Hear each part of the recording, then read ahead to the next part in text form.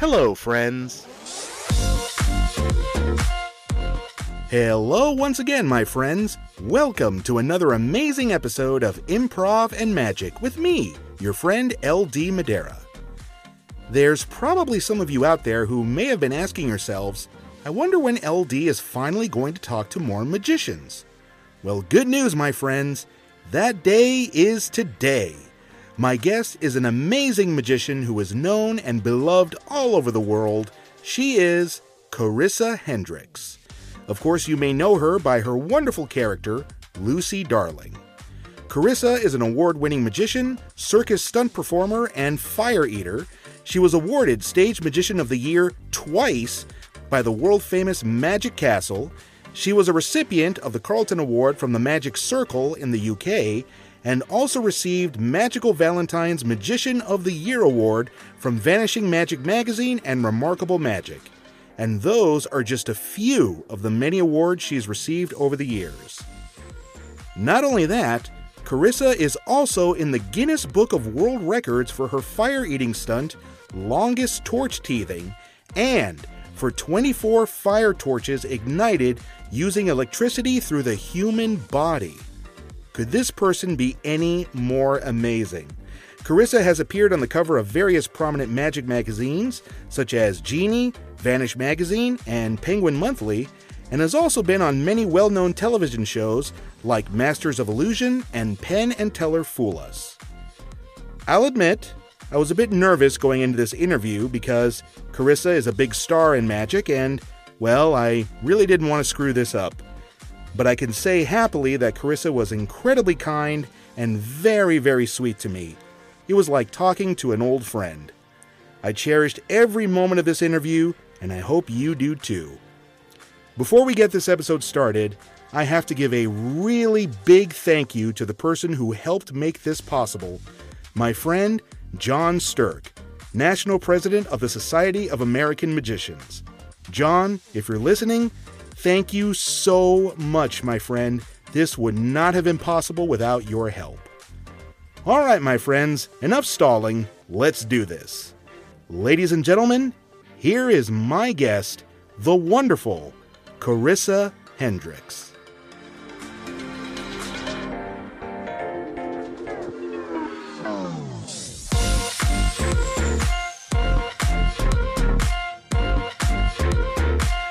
Ladies and gentlemen, I am beyond excited that I am talking to the one and only Carisa Hendrix. Hi, Carisa. How are you?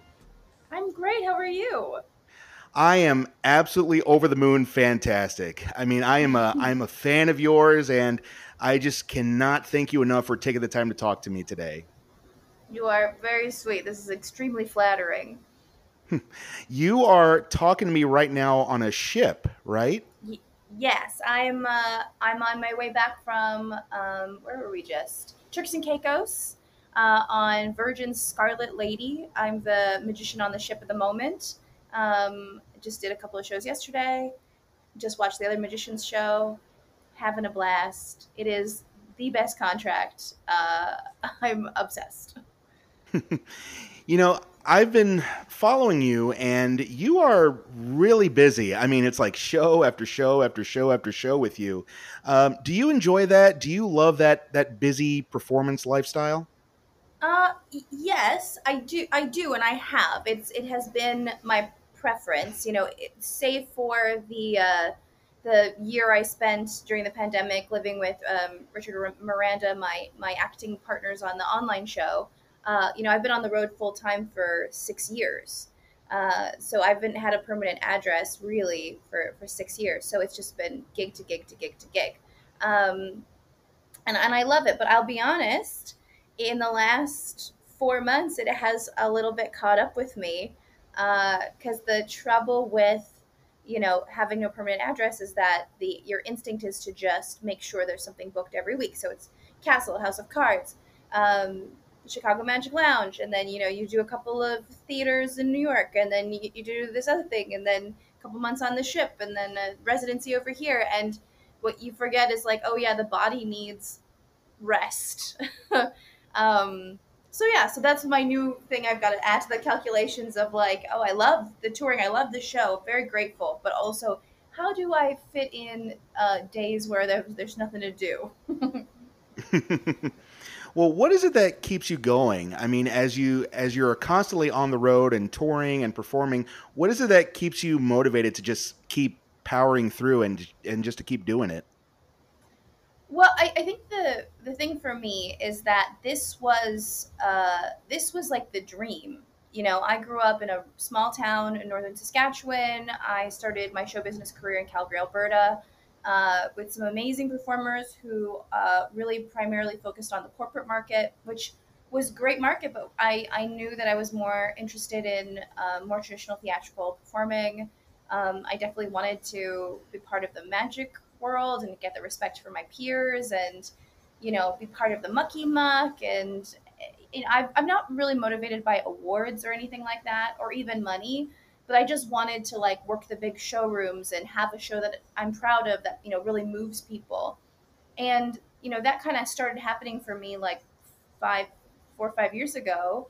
And so what keeps me going is that this was the whole point. This was it. This was what I wanted the whole time. And so it feels very silly to like get what you want and then be like, ugh, never mind. Just kidding. Like, no, of course I'm gonna keep doing this. This is the whole point.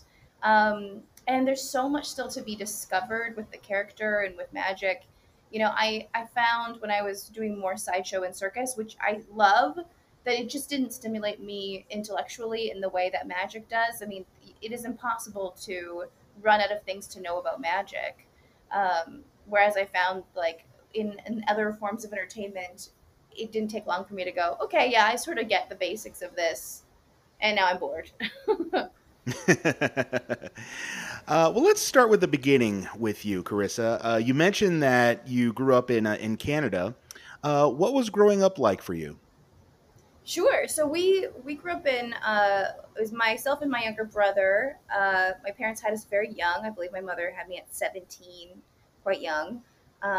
So we were just like it was babies raising babies. So we were always doing our best, and there wasn't always a ton of money around. But we were, you know, we had family. There's a lot of family up north, and so it's a lot of that like northern Canadian culture of like, you know, family first and potlucks and you go to church and you know, your life is very rural in a towny way. And then we moved to Saskatoon, which is a little bigger, and then my dad got a job in Calgary, which is like quote unquote a big city. You know, now that I'm in America, I don't know how comfortable I feel thinking of that as like a big city. Still, when I go back home, it feels like a small town now to me, but it is a big city. And now now we're separated from that culture, from that support from our family, but we're still like fairly low income. And my dad got a better job, and so now we have more money but less support. And so the interesting thing about that is that your extracurriculars as a young person are really dependent on like what options you have where you can go volunteer. Like we didn't have like swim instruction money or like you know, jujitsu money. It was if you wanted to do an after school thing, it was going to have to be free. And so I volunteered a lot, and like did this program called Art of Youth, which was this amazing thing put on by Youth Volunteer Corps. And you could go and volunteer to be an usher at a theater, and they would take these kids, these quote unquote disadvantaged kids, out to like paint murals, and they taught us how to juggle, and they had a magician come in and teach us a couple of tricks.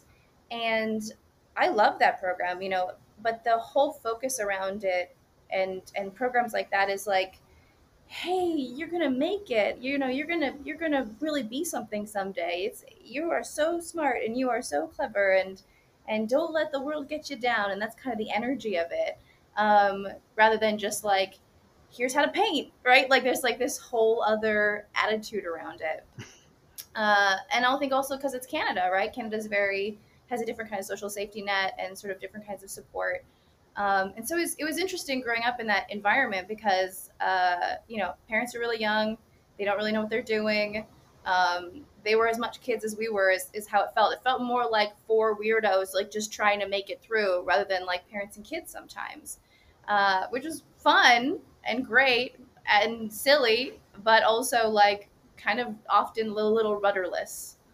Was there anything in particular that got you interested in wanting to be a performer specifically? You know, I think if anyone had met me at like 12 or 13, I would have been voted least likely to get into show business. I Really? took drama, yeah, I took drama class, but I never did well. I never got any part I auditioned for in any school play. It's just not my thing. My grandmother was a seamstress.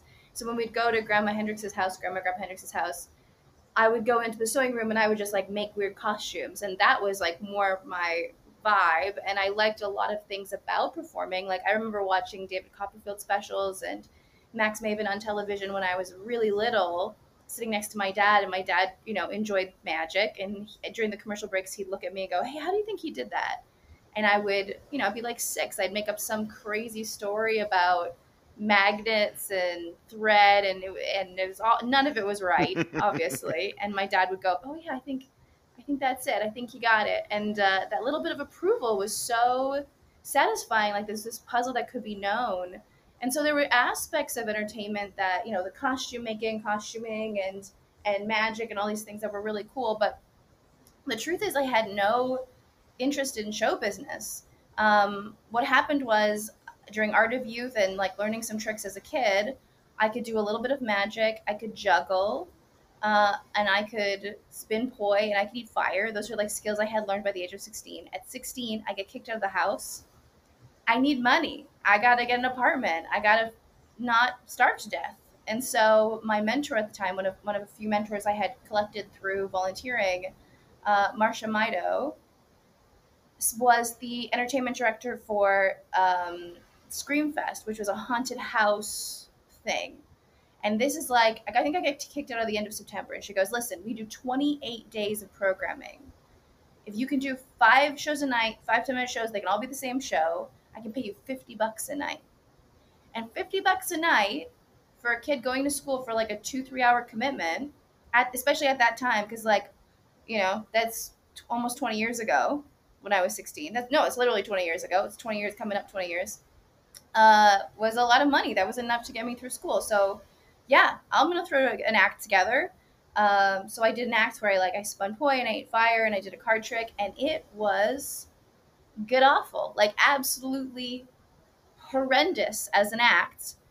But I needed the money, and starvation is a good motivator. Fear is a good motivator. So, every night I'd go between every show, and every night I'd go back to, I was staying with my friends in one of their little guest rooms for a couple of months, and I would write and I would work on it, and I'd watch videos of other performers on YouTube, and I would try to figure out what worked, and I'd go back and I'd do jokes, and some jokes would get laughs and some jokes wouldn't. And by the end of those 28 days, I had 10 pretty decent minutes. But what I had also done is I had performed on this like main stage in front of all of the entertainers in Calgary, because Marshall hired lots of other people. There were roving magicians there. There was other acts there. And they're like, "Who's this new kid?" They don't know I'm 16. "Who's this new kid doing these shows, getting good really fast?" And so a few of them came up to me. Some magicians came up to me, and they were like, "Hey, do you want to maybe like be a magician's assistant? Or can you do balloon animals? Can you still walk?" And I'm like, "Oh my God, absolutely. I can do all of that." I could not do that. I had never walked on stilts in my life. I never even seen a stilt walker.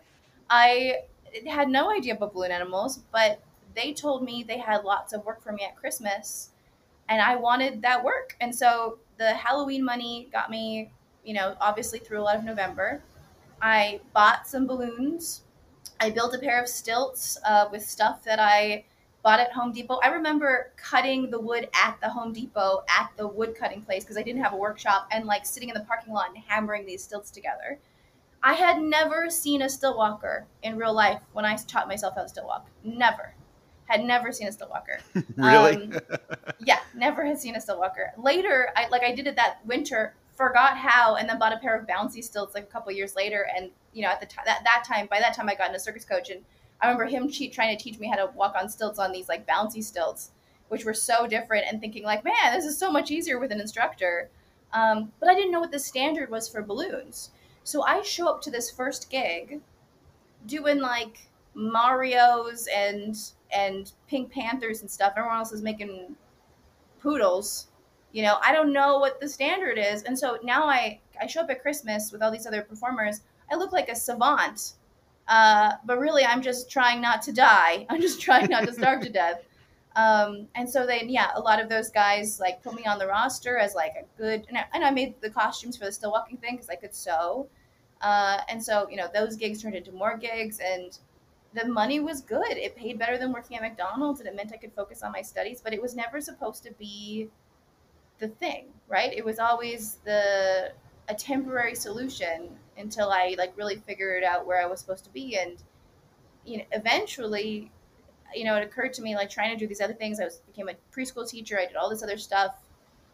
I just woke up one day and was like, oh no, this is what I'm for. Like it was never the goal. It was never some big dream, but it's not working at McDonald's. It's what I'm supposed to be doing.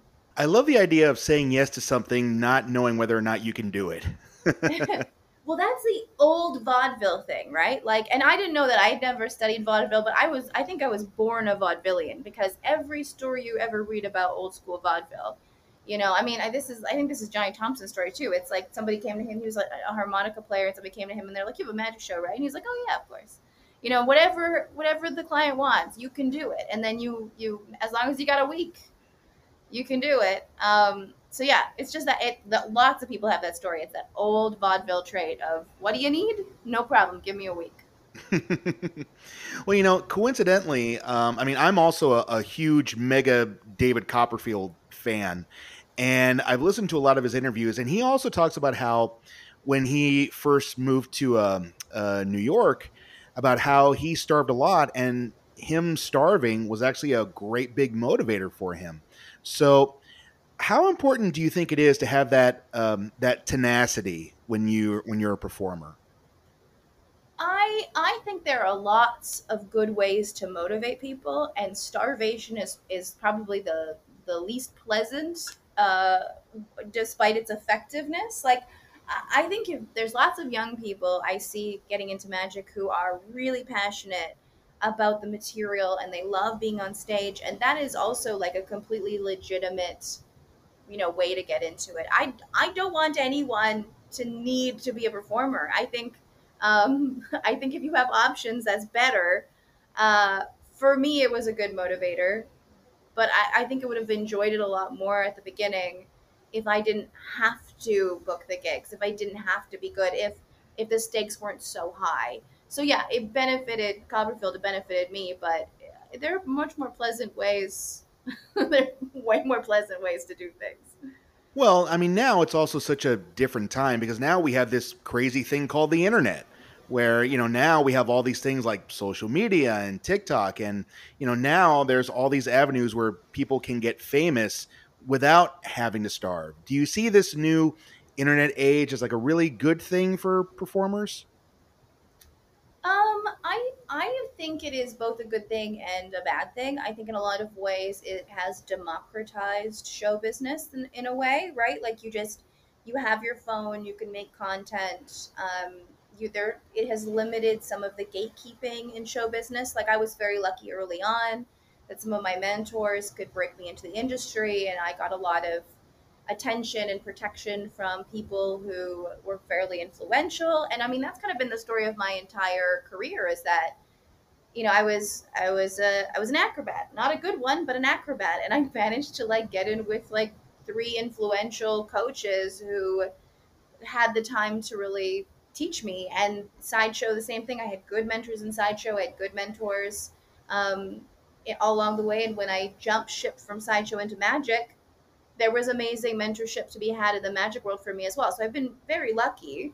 And I think it's much easier to get access to people through social media, to get good mentorship, and also to like, get out there, get your name out there with social media. But the other problem is those are not, um, they don't translate in the way that people think. So there's a lot of people putting a lot of time in show business who want to be comedians or want to be magicians or want to be stage performers, put a lot of time into social media, and then they realize, oh, the skills that are required to make good online content are actually quite divorced from the skills required to do a good stage show.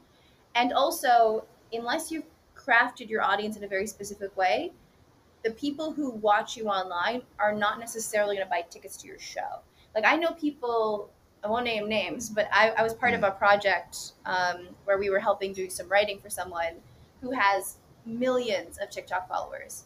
And we did some writing and we did a project for them, and they tried to sell tickets and they couldn't sell tickets for this tour because a million TikTok followers did not translate into a million butts in the seats. It translated into no butts in the seats. People really liked consuming it in that format, and they had no interest in seeing the live version. Now, that's not true for everyone. If you're selling personality and the personality they're going to see on stage is the same personality, they'll come see it live. But if what you're doing is like exposing magic or doing like really amazing, like short little bite sized pieces of magic, that's what they want from you. They don't want a long form show necessarily. So it's good, but it's also, I think it can be a big time suck for certain people. Yeah, I definitely hear you. It's also interesting how like so much of the magic that you see being advertised and promoted is what you said, these little bite-sized little moments of magic, which definitely became a big thing during the pandemic, obviously. Do you see that as like something useful, creating like bite-sized little pieces of magic? Do you think that's good for the craft, or do you think that magic should still be something where it's carefully woven and a lot more thought is put into it? There's a great Eugene Berger quote about how the House of Magic has many rooms. Um, and I think that there's lots of really like Xavier Mortimer's videos online and a few other people. Jackie Yu do a great job of making these really visual, lovely pieces of magic that are very digestible. Misty Lee did a whole thing on YouTube, a whole YouTube series called Unicorn Wednesdays, which I thought was like just a really wonderful display of magic. I mean, it can be done very well, and it has been done really well. Um, I don't think it hurts magic necessarily. The issue is for me is that or not the issue, but the interesting thing I'm noticing is that if you what you do when you're getting into magic, what your focus is gonna that's the thing in your brain you're working on. And so if you're working on a trick, you only have to do correctly once for the camera that is not super repeatable, that is very angly, and that's what you're really good at. You're really good at like learning new things really quickly and doing them for the camera and doing them well and getting attention. Amazing. That's not what a stage show is. A stage show is doing like the show I'm doing here on Virgin. I'm working in the round with a mirror behind me. Oh, It has to wow. be perfect. And I also have a balcony, so they're above me, they're below me, they're behind me, they're to my sides. I have nowhere to hide angle wise, and every show, the audience is completely different because the crowds that want to come on the Virgin voyages to Miami and Turks and Caicos are very different than the ones that want to come with us to the Dominican Republic. So, and also it changes based on who's got, like, is it a weekend voyage? Is it a weekday voyage? That's going to change the demographic, and you've got to be ready to cater to that. And it has to be perfect because everyone here has a phone on them and they're sneakily filming clips of my show. So I can't flash. I can't make a mistake. I can't make a mistake from any angle at any time ever. And sometimes my show is at 1 o'clock in the afternoon on a Tuesday. 1 o'clock in the afternoon on a Tuesday, you have to do a perfect show with no mistakes that rocks the house down. It's a very different skill set than making conceiving of and making a really beautiful, fantastic, amazing 1 minute 30-second clip where you do the trick once and then the trick is burnt for you. You can't do that trick online again tomorrow, right? That trick doesn't exist. You might as well throw it away. You got to buy a new thing from Penguin or from Vanishing Ink, and you got to start over. Those are different skill sets, and that's fine. But it is the same as somebody who did mentalism their whole life being like, I'm going to be an amazing card cheat. You're gonna Yeah, some of those skills are transferable, but most of them are not. You're pretty much starting over. And for me, it's all these people doing this beautiful online work, and then they want me to recommend them for the ship, and I'm like, you don't have a show. I adore you, you're amazing, what you do is great, but I cannot recommend you for a ship. You have nothing to offer them. You don't have material, and everything you do have is angly, and you only ever did it once. So what's your show? You know, it's tough, and I direct for a lot of other magicians, and I do lots of coaching and lots of writing. And the reason I'm saying this is because there are three people right now that I'm having this exact conversation with, and I'm watching them go through these existential crises of they work so hard on this online content, and it really is amazing. They're incredible, but it hasn't translated to work in the way they were hoping. And so now they're going, okay, I got to start over. And some of these people are turning 30 and they're like, I don't have any live performing skills. I forgot to acquire live performing skills. And it's hard to explain to them, like, yeah, it's going to just hurt for like 2, 3 years while you sort of figure out who you are on stage. Do you, and I know this is a dorky question, but I'll ask it anyway. Do you remember the first trick that you learned and got really good at and performed in front of people and got that rush that you get when you fool someone for the first time? Oh, that's such a good question. Unfortunately, I don't. I don't remember because it was all really um, well, how do I explain this? For me, my introduction to show business, because it was about it being a job, everything was, all the performing skills were ancillary. The goal was be a purchasable product and a palatable show. So I was putting tricks in the show that I thought would be really fun to watch, that would create good images that I could put back on my website. I was trying to think of things that the description of them would be great. I was really thinking more of the sales of it all. So I didn't really focus early on the joy of fooling people. I really feel like I had two births as a magician. I had an early love of magic that turned into this, job in fast food, the fast food of magic, where I was a magician's assistant. I was doing walk around. I was doing things, but none of those tricks made me excited. They were just about doing my job. They were just about flipping burgers and selling slinging hash.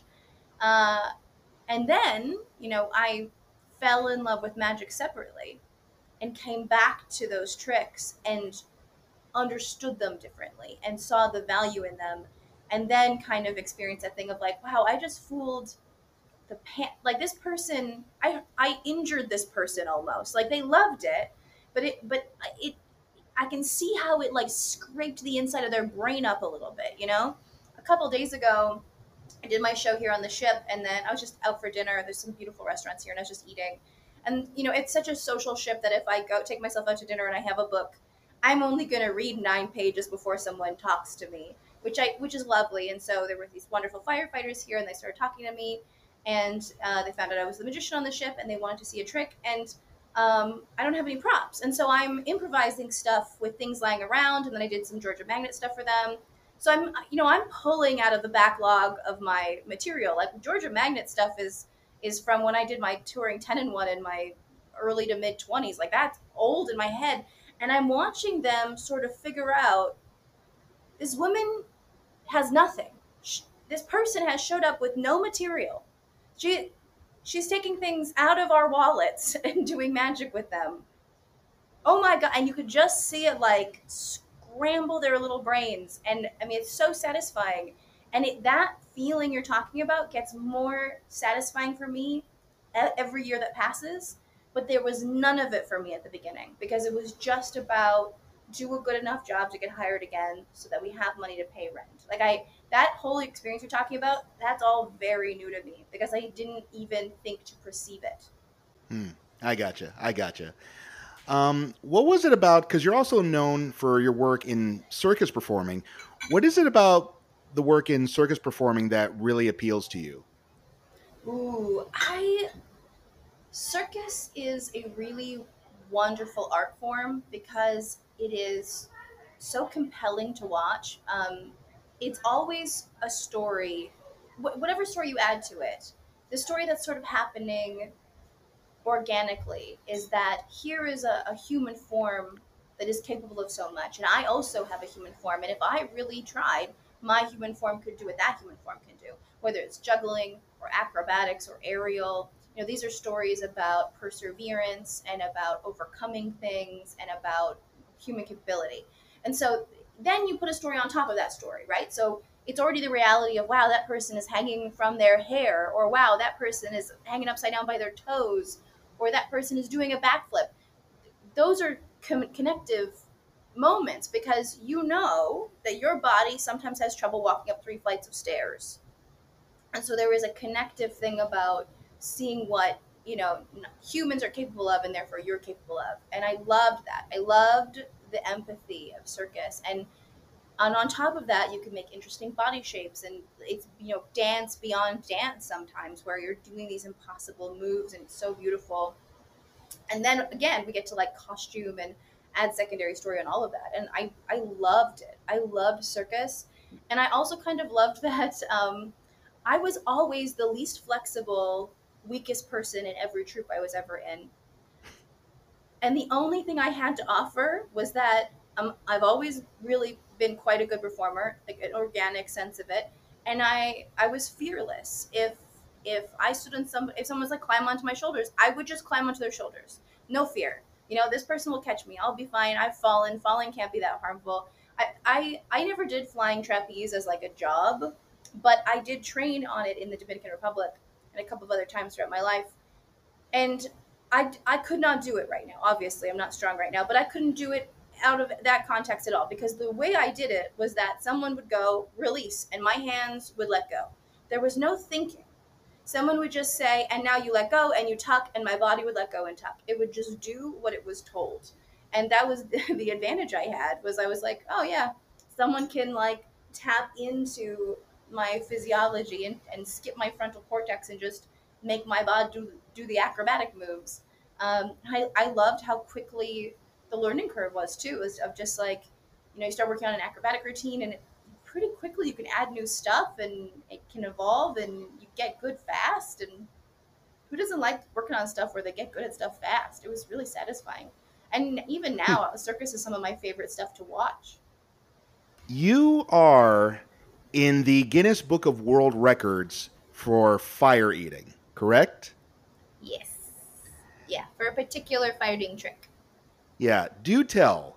So, when I was doing sideshow, and I really thought, sideshow was going to be my thing. That would, I had studied acrobatics, I had studied juggling, I had studied all this stuff, but I was just so enthralled by sideshow and the history of sideshow.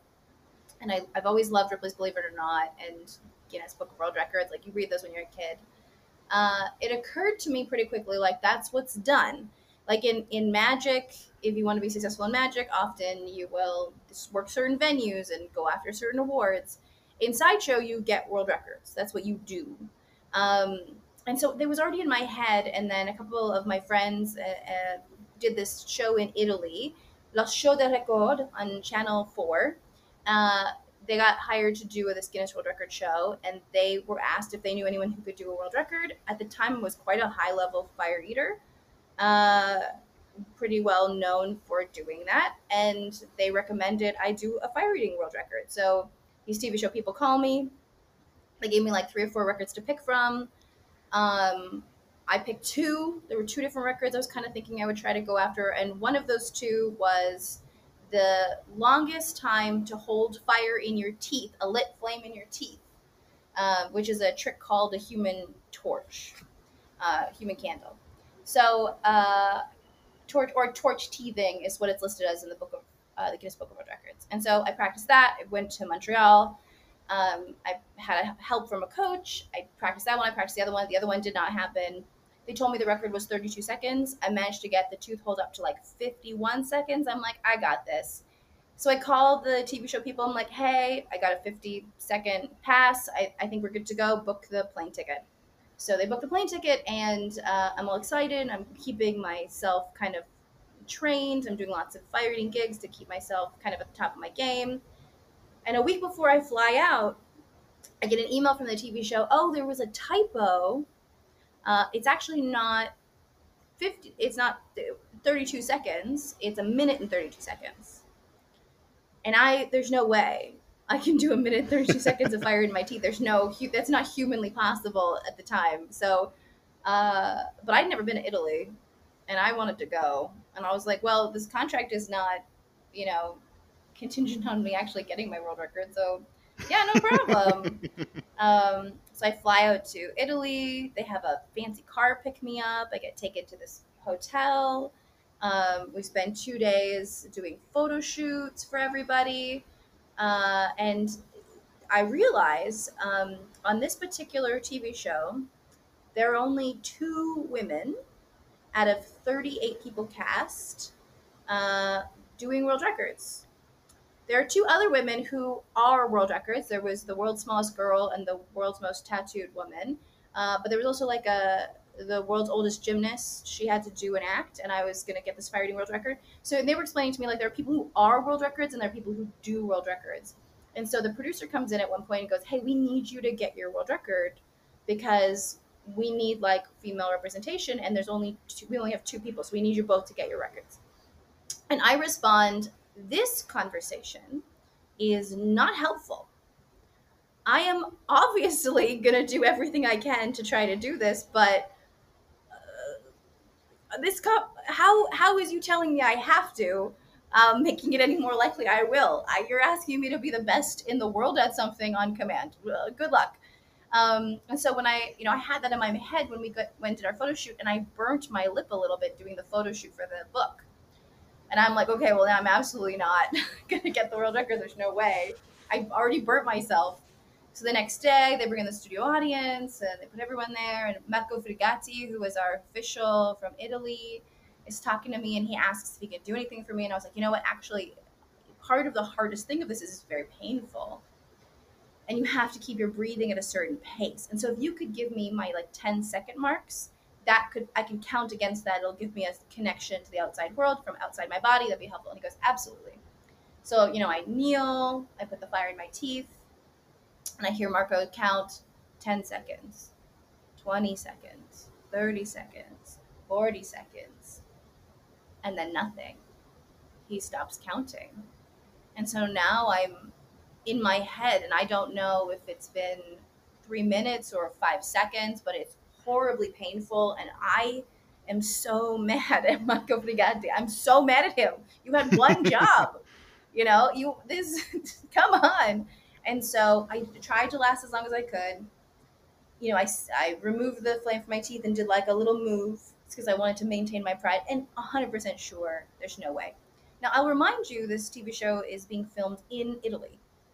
So, and I do not speak Italian, despite my fabulous overpronunciation of Marco Frigatti. Um, so I have a little earpiece in my ear, and they have a translator translating everything because we're doing an interview live, and I speak English, and she goes in, she voices over, and she then translates them to my ear. And so I stand up, and there's like a somber vibe, and I'm like, okay, I definitely didn't get it. And so I'm standing there being like, and the translator says in my ear, and a new record is set at 2 minutes and 1 second. And I lose all composure. I'm like, ah! Like there's a clip somewhere online of me just like losing my mind because I was not expecting that. I was not expecting to win and not expecting to beat it by like almost 30 seconds. And it was great. And so, I won. I got to hang out with all the other winners. Like some of the guys from the Harlem Globetrotters were there, and this like cool Bollywood choreographer. And we all went and had tiramisu, and it was so fun. And we wandered around, Rome. It was incredible. And then 6 months later, they aired the TV show. And I see Marco standing there, and he counts 10, 20, 30, 40, 50 a minute 10. And I get to learn in that moment, he counted the whole time.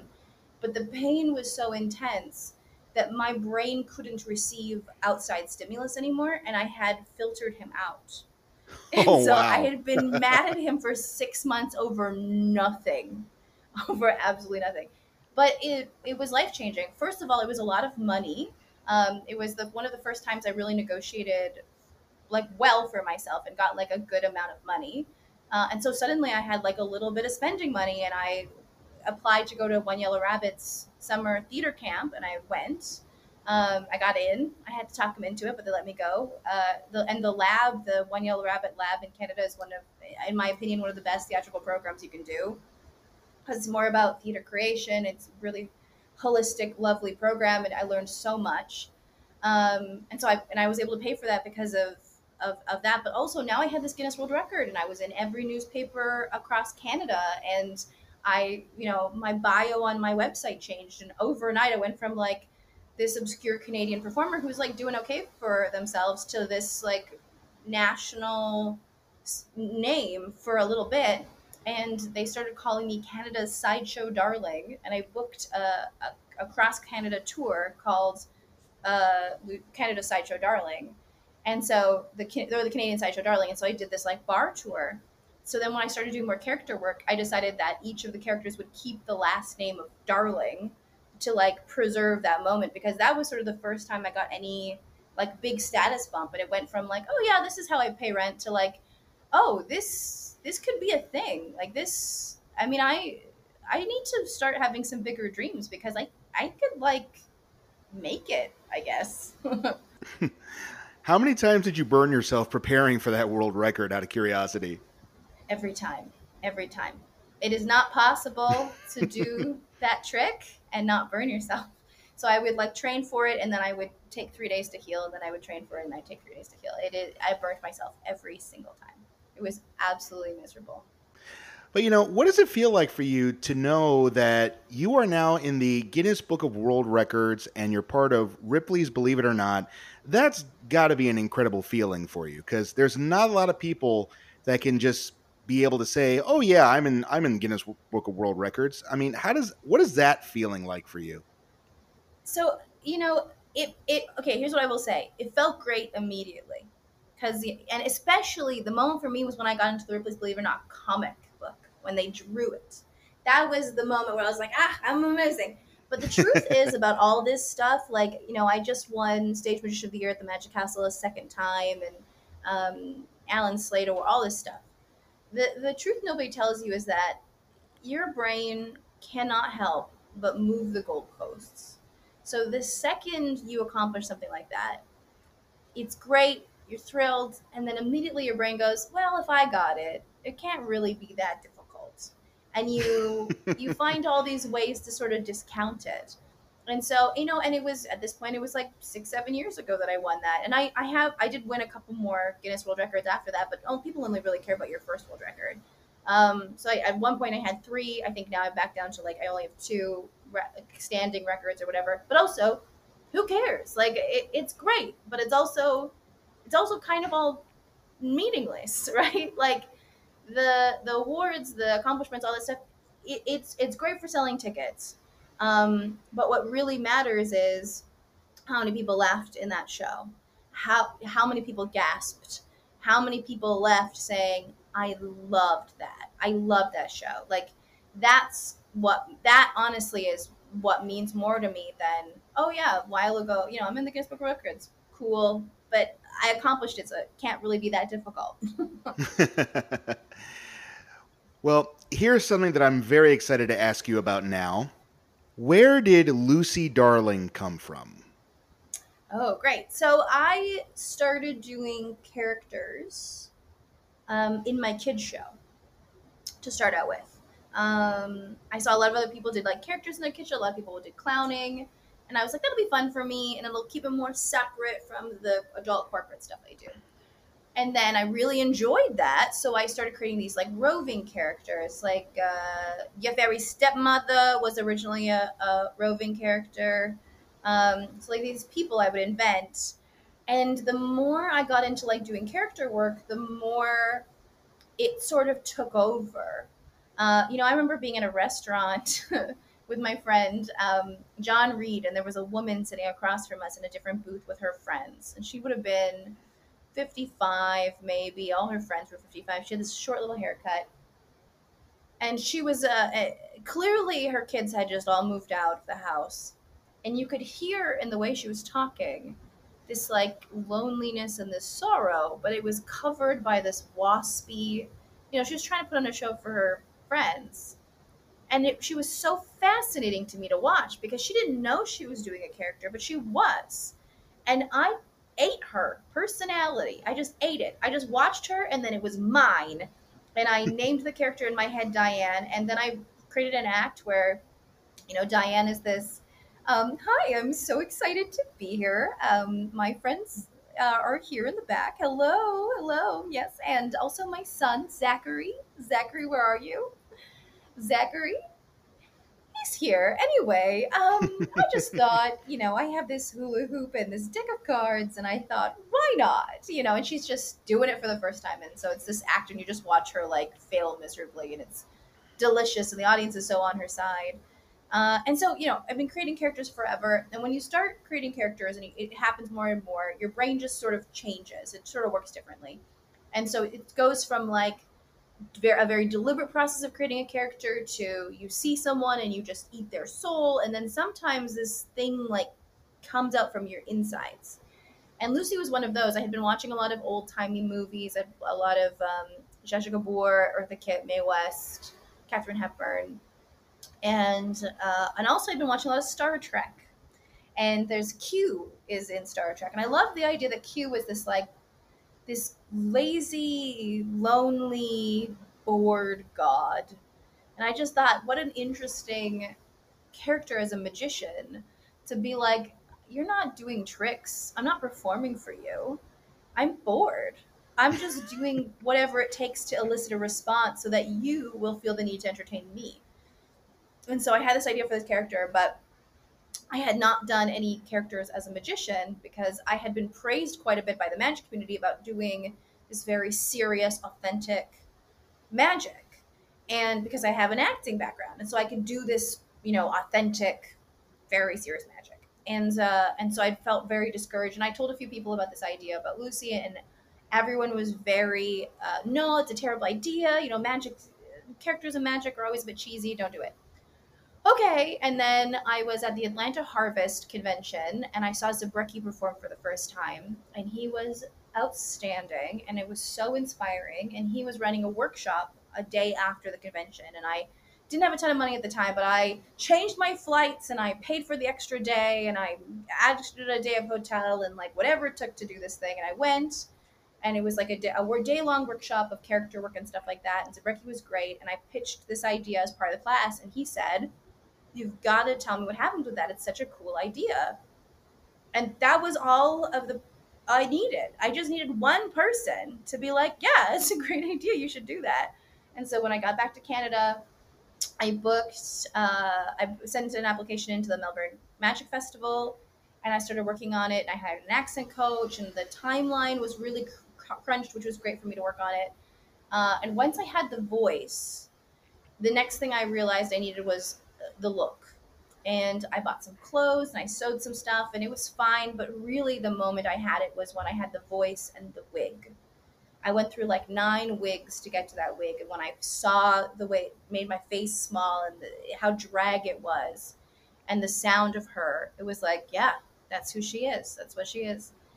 And I didn't have a lot of time to rehearse or to like practice the material before I went to Australia. So I was like just practicing the magic of it and learning the script, but I didn't really have a chance to do the show. I really wanted to premiere it in Australia. And I remember getting to Australia and doing this like burlesque gig right before the festival started because I didn't want the first time I ever did Lucy to be an hour long show. So it's this little burlesque show. And I was like, okay, Lucy will come out and she'll do like a quick card trick and maybe she'll fire eat. And they were like, you have 8 minutes. And it's this incredible burlesque show in Australia called Moulin Beige. By the way, I'd never been to Australia. I didn't know anyone there. That was the whole point because I was pretty sure this was going to be a horrible, miserable failure, and I didn't want anyone to find out. And so I go to this burlesque show, and I'm on like fourth. And the thing that happened before me was a guy who stripped down to an outfit of just kitchen utensils, and he had like a little tiny colander over his penis. Oh That my was gosh. the act that was on before me. And then when I came out there, I saw there was a baby in the audience.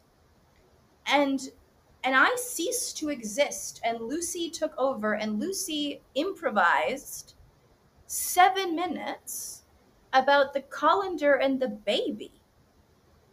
And then I remember going, oh, like out of this fugue state, going, I gotta do a trick. And so then I like did a quick little fire eating thing, and walked off stage. And everyone was like, "Whoa, that was amazing!" And I remember sitting backstage, going, "What the hell just happened?" Like I had never done a character that was so strong that like came out of me in that way. Every other character had, when you do a character, you're acting.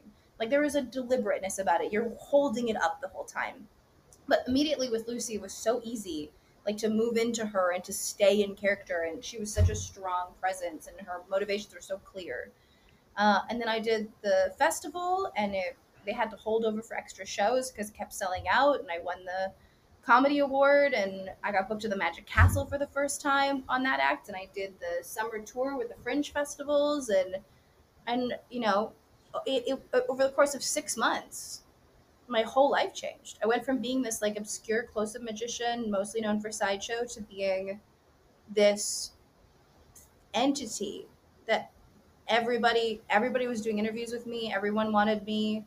I did the lounge for the first time. Like I, it was an overnight success, and I couldn't keep up. Like it was a completely overwhelming experience. Like I was having trouble like juggling my visa at the time because it was a 6 month visa, and I was like, God, how do I get all these gigs in this 6 month period? Um, and a year a year and a month after that first time, oh no, 2 years and a month after that first time that Zabricki said, "Hey, this is a good idea," I was performing with him at this really great show in Vancouver that he had hired me to do. So I was performing like this opening act for him. And then a year after that, we did like a double act as part of this convention. And it was just so crazy to go from like, this is like my hero. This is the greatest act I've ever seen. And now, like, I feel very comfortable sharing a stage with him. In 2 years, it was just the most insane whirlwind of nonsense. And it's still happening. Like, it just keeps blowing up over and over again. And every time I think like, okay, this is the top, I can just coast. Like this is what it was supposed to be. Then, just recently I got hired to do the lead for Teatro Zanzani, and I'm like, what the hell? That's my dream gig. So I need a new dream because that was genuinely the craziest thing I could imagine. And now it's just my next contract. I was recently watching a clip on YouTube of one of your performances at the Magic Castle where you're performing your routine called a hide and seek. And I remember I'm watching it and I'm just howling with laughter to the point where my wife actually walked in and said, "Are you okay?" Because I loved how before the trick even begins, just your way of talking to the crowd and getting to know them and being able to improvise on the spot with these people who you have no idea what they're going to say or how they're going to react to you. How much fun is that to be able to just be that character and let that character take over, especially when you're talking to the crowd and making that connection with them? It's very fun. But it's also so the effortlessness that you see is an illusion. It is maybe the best trick I do, because when the audience member says something, I am controlling my face. I am deliberately resting my face. I'm neutralizing my face to just look like I'm listening. But what is happening in my brain is like a 90-mile-an-hour calculus situation of, what did he say? What did it sound like? Could Lucy misunderstand that in a funny way? Um, is no words most interesting here? Is like reacting to it the better choice? Can I just do a face? Like right now, I really, really try to do punchlines that are just reactions, because I think that's like this that really shows up. It really draws people in. It asks so little of them. It just invites them into the experience that Lucy's having. I think it builds such empathy for that character. And so I'm a joke writing machine in that moment. I'm coming up with 9 ideas and then selecting an idea, and then I'm still in my body going, oh, because sometimes the idea comes really quickly, and you have to choose to not just blurt it out, because you're like, that guy goes like, oh, I'm a plumber, and you're like, meh. It looks like, oh, that's clearly just a joke they have in their Rolodex. That's clearly something, they say every night.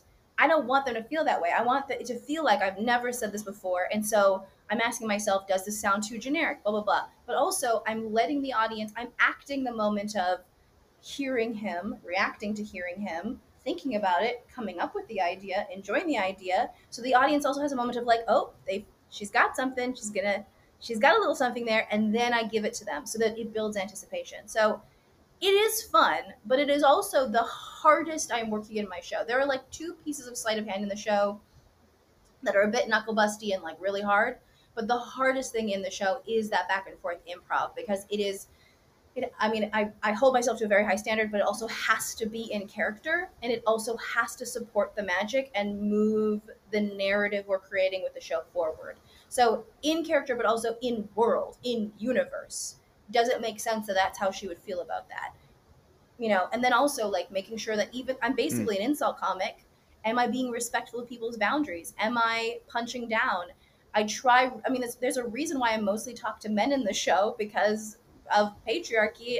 Can get away with a lot more because it's much more difficult to punch down in those situations. But there's certain people in my show I never call on because I haven't worked out a a humanist. I haven't worked out the most respectful way to like pick on a person like that. Like I'll pick on gay men and gay women all the time because I feel very comfortable, knowing what's appropriate and knowing where the line is with them. But there's certain things where I'm like culturally, I'm like, oh, that's not for me to make a joke about that. That's not my role. That's not for me to touch. And so I might avoid picking certain kinds of people because I wouldn't be able to do as much with them. Hmm. I've been talking to a lot of improvisers on this podcast, and one thing that we commonly talk about is how when you play a character, that character is you and not you at the same time. So I'm curious, how much of Carissa is in Lucy Darling? That's a good question. I mean, she is aspects of me. Um she is my frustration. Like that frustration that Lucy has is very much my real frustration. She is my impatience. She is my love, like my truthful, deep, passionate love for the audience. I have so much genuine love for people that choose to spend their time supporting and enjoying live entertainment, who prioritize that. Those are my favorite people. They feed me, they fund me, they laugh at my jokes. Like I have a overwhelming love for them, and that Lucy gets that from me.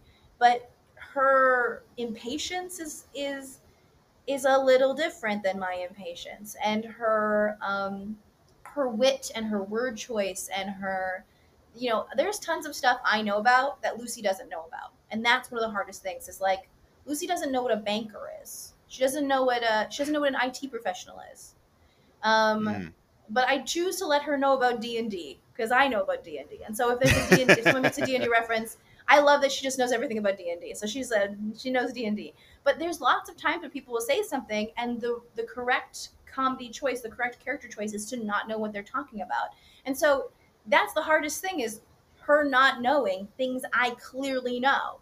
And then not accidentally tipping the fact that, oh, I just pretended to not know for the rest of the show. So she is me. She is an aspect. She's picked up aspects of myself. And the thing I also do is there are parts of the show where I am speaking through the character, where the character says something, but it's really me, the artist, saying that thing, and the tone changes. I don't drop character, but you can hear that they're not really Lucy's words.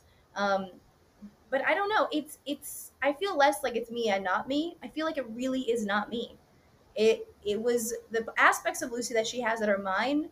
Those were chosen 6 years ago when I created her.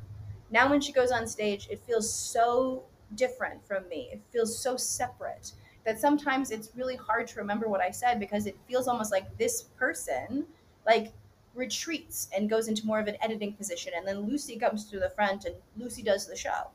What is your process in creating a routine for Lucy Darling?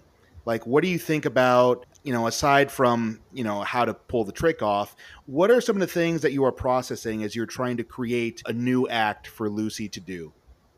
Well, let me give you some of the things in my notes app, because here's how everything starts. Is I'll get like a little button of an idea, and then I'll just think about it obsessively for like 9 days. So okay, so here's a note in my app right now of something I'm working on. Shaggy dog joke, but actually it's a trick.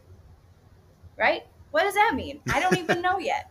But I will spend like probably the next 4 days like rolling it over my head and writing out some ideas. The book production routine I have is actually two separate ideas I worked on that then I realized went really well together. So I worked on for like a year and a half. I got this idea of like, oh, how interesting is it that like when a product sucks, a marketer will slap the word magic onto it and then just put it on put it out there, put it on as seen on TV and try to sell it. Magic bullet, magic car wash, magic mark. Everything. This magic word is such become such a marketing word. Isn't that so interesting? And what if there was like a fake fight? Like, what if magicians were mad that like that word was being watered down? What if I could like pretend that? Anyway, so I wrote this whole stand-up routine about it, and then I was doing this book production routine that had no routine around it, but it was a great trick. And the original version of that trick was that I say, oh, I think of magic as an art form, and so tonight I'm going to make sure you all learn that magic is an art form, and yeah, but I do need to offer you something as a point of comparison. So I'll begin the act tonight by reading the first 92 pages of Crime and Punishment, and then I would magically produce Crime and Punishment. So, but that's like a throwaway. I wanted to do a whole trick, and when I realized, oh, I've got this good trick, I've got this good concept, they go together. Now it's a full 6-minute routine where I make 2 books appear that I can open a show with if I want. And so a lot of it is just this idea of like, it's a little thing will like climb into my brain and I'll just let it roll around and I'll just suck all the creative energy out of it until looking at it doesn't excite me anymore. And then I'll just put it away. And eventually those things will come together. Like I don't put a lot of pressure on myself to write things or to come up with things. I just go where the dopamine is. I just let myself focus on what's interesting. But what I do on top of that is I also ask myself, like, what's missing in the show? What kind of thing structurally do we need that we don't have? Or what kind of trick are we not pursuing? And so, as much as I do kind of let myself run around, if there's something that I go, oh, that actually solves a problem we have, then I will like push myself towards that a little bit more. Like right now, the show's really good. It's really tight. I've got lots of material. I've got 3 full versions of the show, which is great. And I also have a whole separate show that I can do if they lose my luggage out of my carry-on. That show was a show I was really proud of 3 years ago. But I was looking at it like a week and a half ago, and I was like, this is only okay. Like like my stage show now has gotten so much better that this would be such a downgrade to do this show. I do have the material. I could do it. It's a fine show. I would like to get this show closer to where this show is, so it wouldn't feel like such a compromise to do this Suke show. And so now that's interesting. So now, like this whole idea of like Shaggy Dog, but it's a trick. Whereas I might have instinctively like tried to make that a big stage piece. Now I might go, okay, but is there a way to like do that, answer that question with just a card trick, or answer that question with like something with envelopes? So that's gonna like shape the way I work on that. So it's a combination of goofy, silly nonsense and just playing around, and then also recognizing that like this is my job and I am trying to solve practical problems in my show. So I do need to consider like what is, do we have a strong enough finale? Do we have a strong enough beginning?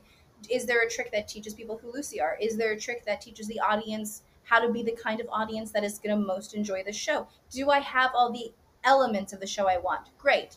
Do I have 2 of those elements so that I can build a second show that does the same thing? Or do I want to do something different? So, you've got the utility aspect, but then also you've got the like crazy weird artist mind where you're like, I'm just going to think about, I remember I spent 8 days thinking about cutlery and like bar cutlery, like those little twisty spoons.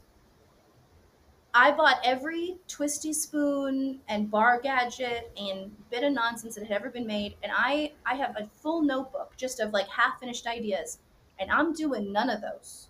But I know at some point I'll go, remember that thing we figured out about the twisty spoon?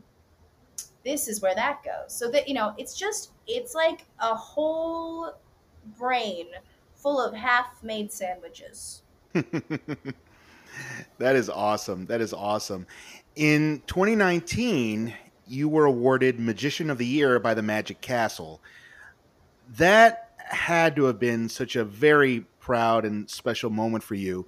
What is that feeling to, first of all, to just be performing there in the first place, knowing that that's where some of the greatest of the greats have stepped and performed and have received that same award that you received? When I did the castle for the first time, I found a little spot. This is the kindest thing I ever did to myself. I found a little spot on the wall and I put my hand there just to like really be present and be like, I made it. I'm performing at the Magic Castle. This is amazing. And every time, and I've worked there like 20 times since then, I put my hand in the same spot to like connect myself to that moment of like, you get to be here.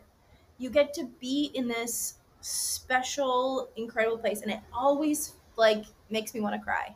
So to be awarded that award was a huge deal because it's not like three guys in a room picking someone. It is a vote from the entire membership. These are people who had to audition to be members of the castle, who pay dues every year. These are people who see so much magic, who are so well informed, and they all had to decide, I'm the best. So here's how that experience was. We were like early on in the pandemic, and I got this email from Max. And Max Maven and I were very good friends. I considered, in retrospect, I realized how much of a mentor he was, although we wouldn't have used those words for each other at the time. And he had called me a couple days before to say, do you want your name on the award or should it be Lucy's name? And I went, oh, I don't know. What do you think? And he goes, well, it's Lucy's victory. So I think it should be Lucy's name, but it's up to you. And I was like, no, you're right. It should be Lucy's name. And none of that conversation felt suspicious. Nothing went into my thick noggin. I didn't know I was nominated, whatever. Didn't think there was a chance in holy hell I would win. And I get an email a couple mornings later from Max, and it says, magic, and it's a chunk of a paragraph. I'm reading it and I'm like, oh, Max wrote this really ambiguously. It reads like I won. People are going to think they won. Like, this is the, oh, sorry you didn't win email, and it looks like I won. And I'm like, I'm going to read it again. I'm even just reading it weird. I read it 4 times, thinking it was just badly written, and I was misreading it. Like, my reading comprehension was bad because it was the first thing I read in the morning. And then it occurred to me, like, oh, God, no, it's me. Okay. And so, at the time, it's a lockdown. There's nowhere to go. We can't celebrate. Nothing to do. So I walk into the other room with my 2 roommates, Richard and Miranda, who were doing the online show with me. And I looked at Richard, like, Miranda wasn't even up yet. And I just said, I think I just won Stage Magician of the Year. And he went, great. Because he's not a magician. He had no idea what that meant. He was like, that's great. And I went, yeah. And then there was like a 3-minute silence. And he goes, do we order cupcakes? And I went, yeah. And then we ordered cupcakes. And then that was the whole victory. Like, there was no party. There was nothing. And it was great. What it did do for me is that I think we all have this little voice in our head that says, I fooled everyone. Like, I'm actually incompetent and I'm a terrible magician. And everyone's just being nice to me so that I don't cry. Like, nobody actually likes my show. And then my brain, for the first time, I had a second voice, and that other voice would go, yeah, but you did win Stage Magician of the Year. So, like, you can't be the worst. You can't literally be the worst. And then they didn't hold the awards the next year because, obviously pandemic. And then they held the awards again for the first time this year. And I got nominated again. So I won last time they did awards. I got nominated this time. There's no way I'm going to win 2 years in a row. That's never... No woman at the Magic Castle, in the history of the Magic Castle, has ever won any award twice in a row, ever. It's never happened. It's not happening this year. And Chuck messages me and goes, hey, are you going to fly out for the awards? And I'm like, I'm not going to fly out. And he's like, we think you should fly out. And I was like, no, I'm doing this show in Pittsburgh. I can't fly out. And he's like, we think you should fly out. We'll get you a hotel.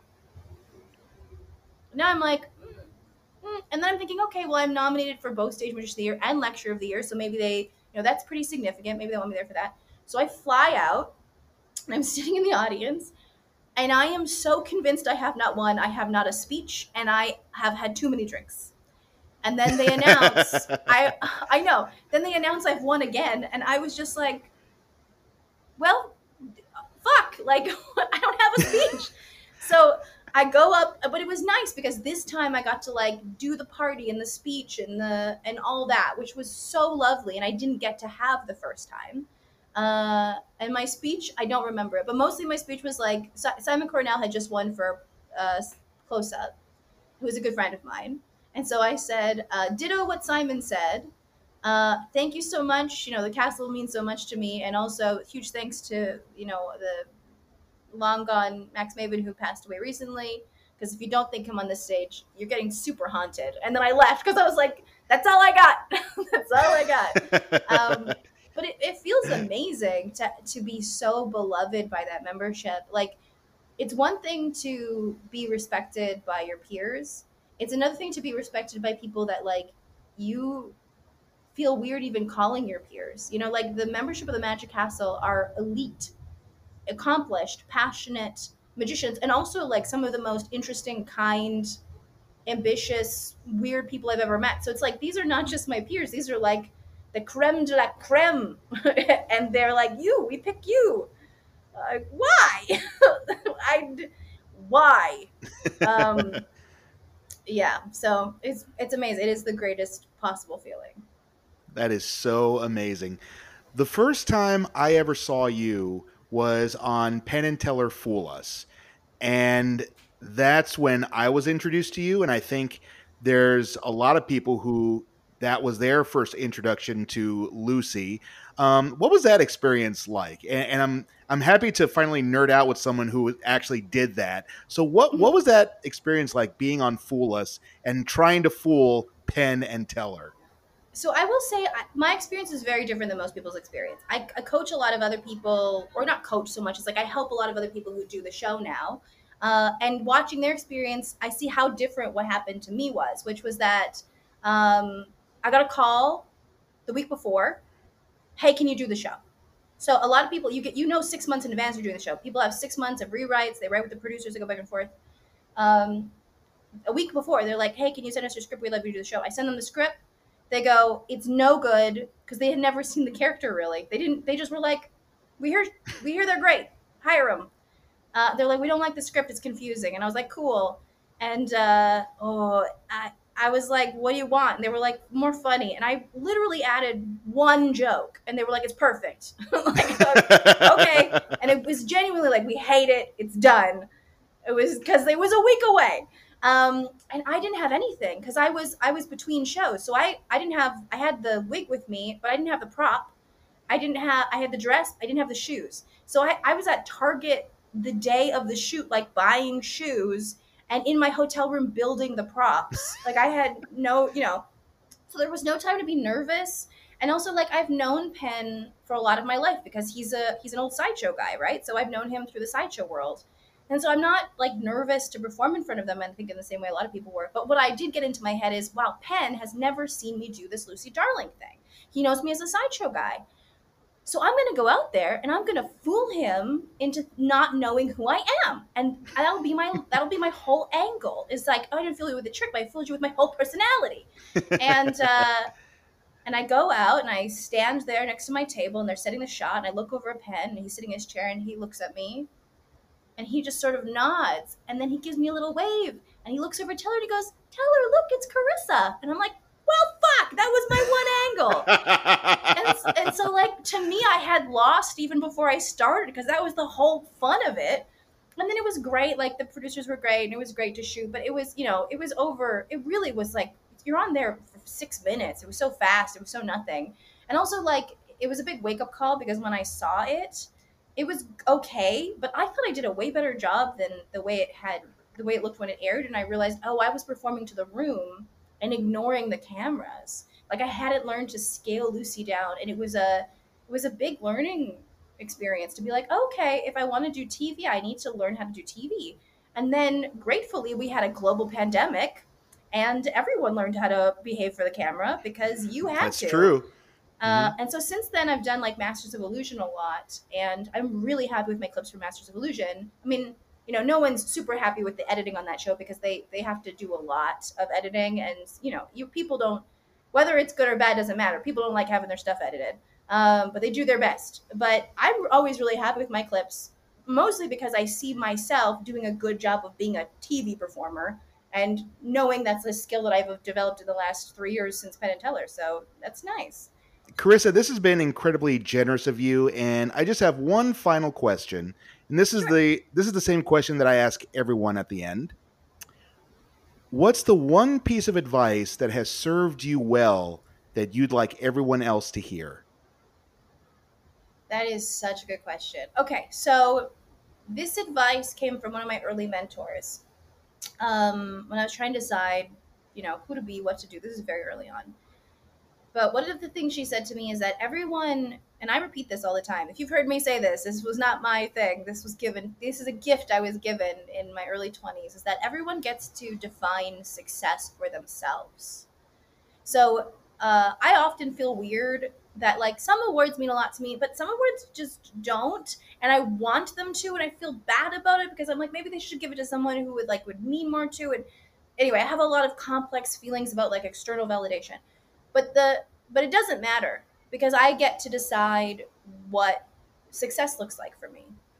And for a lot of my career, success was I want the respect of my peers. I want to be comfortable. I want to have like just enough money that I don't have to worry about money. I want this, I want that. And the more I continue with my career, the truth is like I want like success is I get to go on cool adventures, and on a day-to-day basis, I feel good and peaceful and successful. And I just feel that way. Like that's what success is for me, that on the inside of my body, it just feels correct. Like every day I wake up and I go, yeah, this is the thing I'm supposed to be doing, and I'm doing it the way I'm supposed to be doing it. And that was such a great piece of advice because I think part of the trouble with show business is that there is no boss, and it's hard to know when you're doing a good job all the time, and it's hard to, people always go like, what's next for you? And I'm like, what are you talking about? What's next for me? This is now. I'm in the now. Like show business is a now thing. And I know so many people are like, oh, one day I want to do a show on Broadway. Well, good for you. You get to define success for yourself. But are you saying that because you genuinely want that and all the things that come with it? Or are you saying that because that seems like the next step? And so it's been such a great thing over the last 20 years in show business to constantly ask myself, is this success for me? Is this how I define success? Is this going to feel like it's for me? And if it's not, that's also okay. It's totally okay for it to just not be for me. Great piece of advice. Carissa, thank you so much for being so generous with your time, and I wish you so much success and much love to you and everything else that comes for you moving forward. Thank you. It's so kind. This was so much fun. Thank you so much. Thank you. Absolutely incredible. What she said is so correct. Define success as it relates to you. This is a lesson I'm constantly learning and relearning for myself, and it's so great to get that reminder. Thank you, Carissa, for spending this time with me and for being such a kind and lovely person. My friends, please visit her website, CarissaHendrix.com, to learn more about Carissa, see photos and videos, and to find out about her tour schedule and for show bookings. And also check out her YouTube channel, Carissa Hendrix, to watch some of her amazing performances. And while you're on YouTube, you can also visit my channel called LD Madeira Magic to check out some of my magic performances. And don't forget to visit togetherbymyself.com to learn about my solo improv show. If you're enjoying this podcast, and I hope you are, feel free to leave a review and share this with your friends who enjoy improv, magic, or just like listening to podcasts in general. I always enjoy spending this time with you, my friends. I hope you do too, and I'll catch you next time right here on Improv and Magic.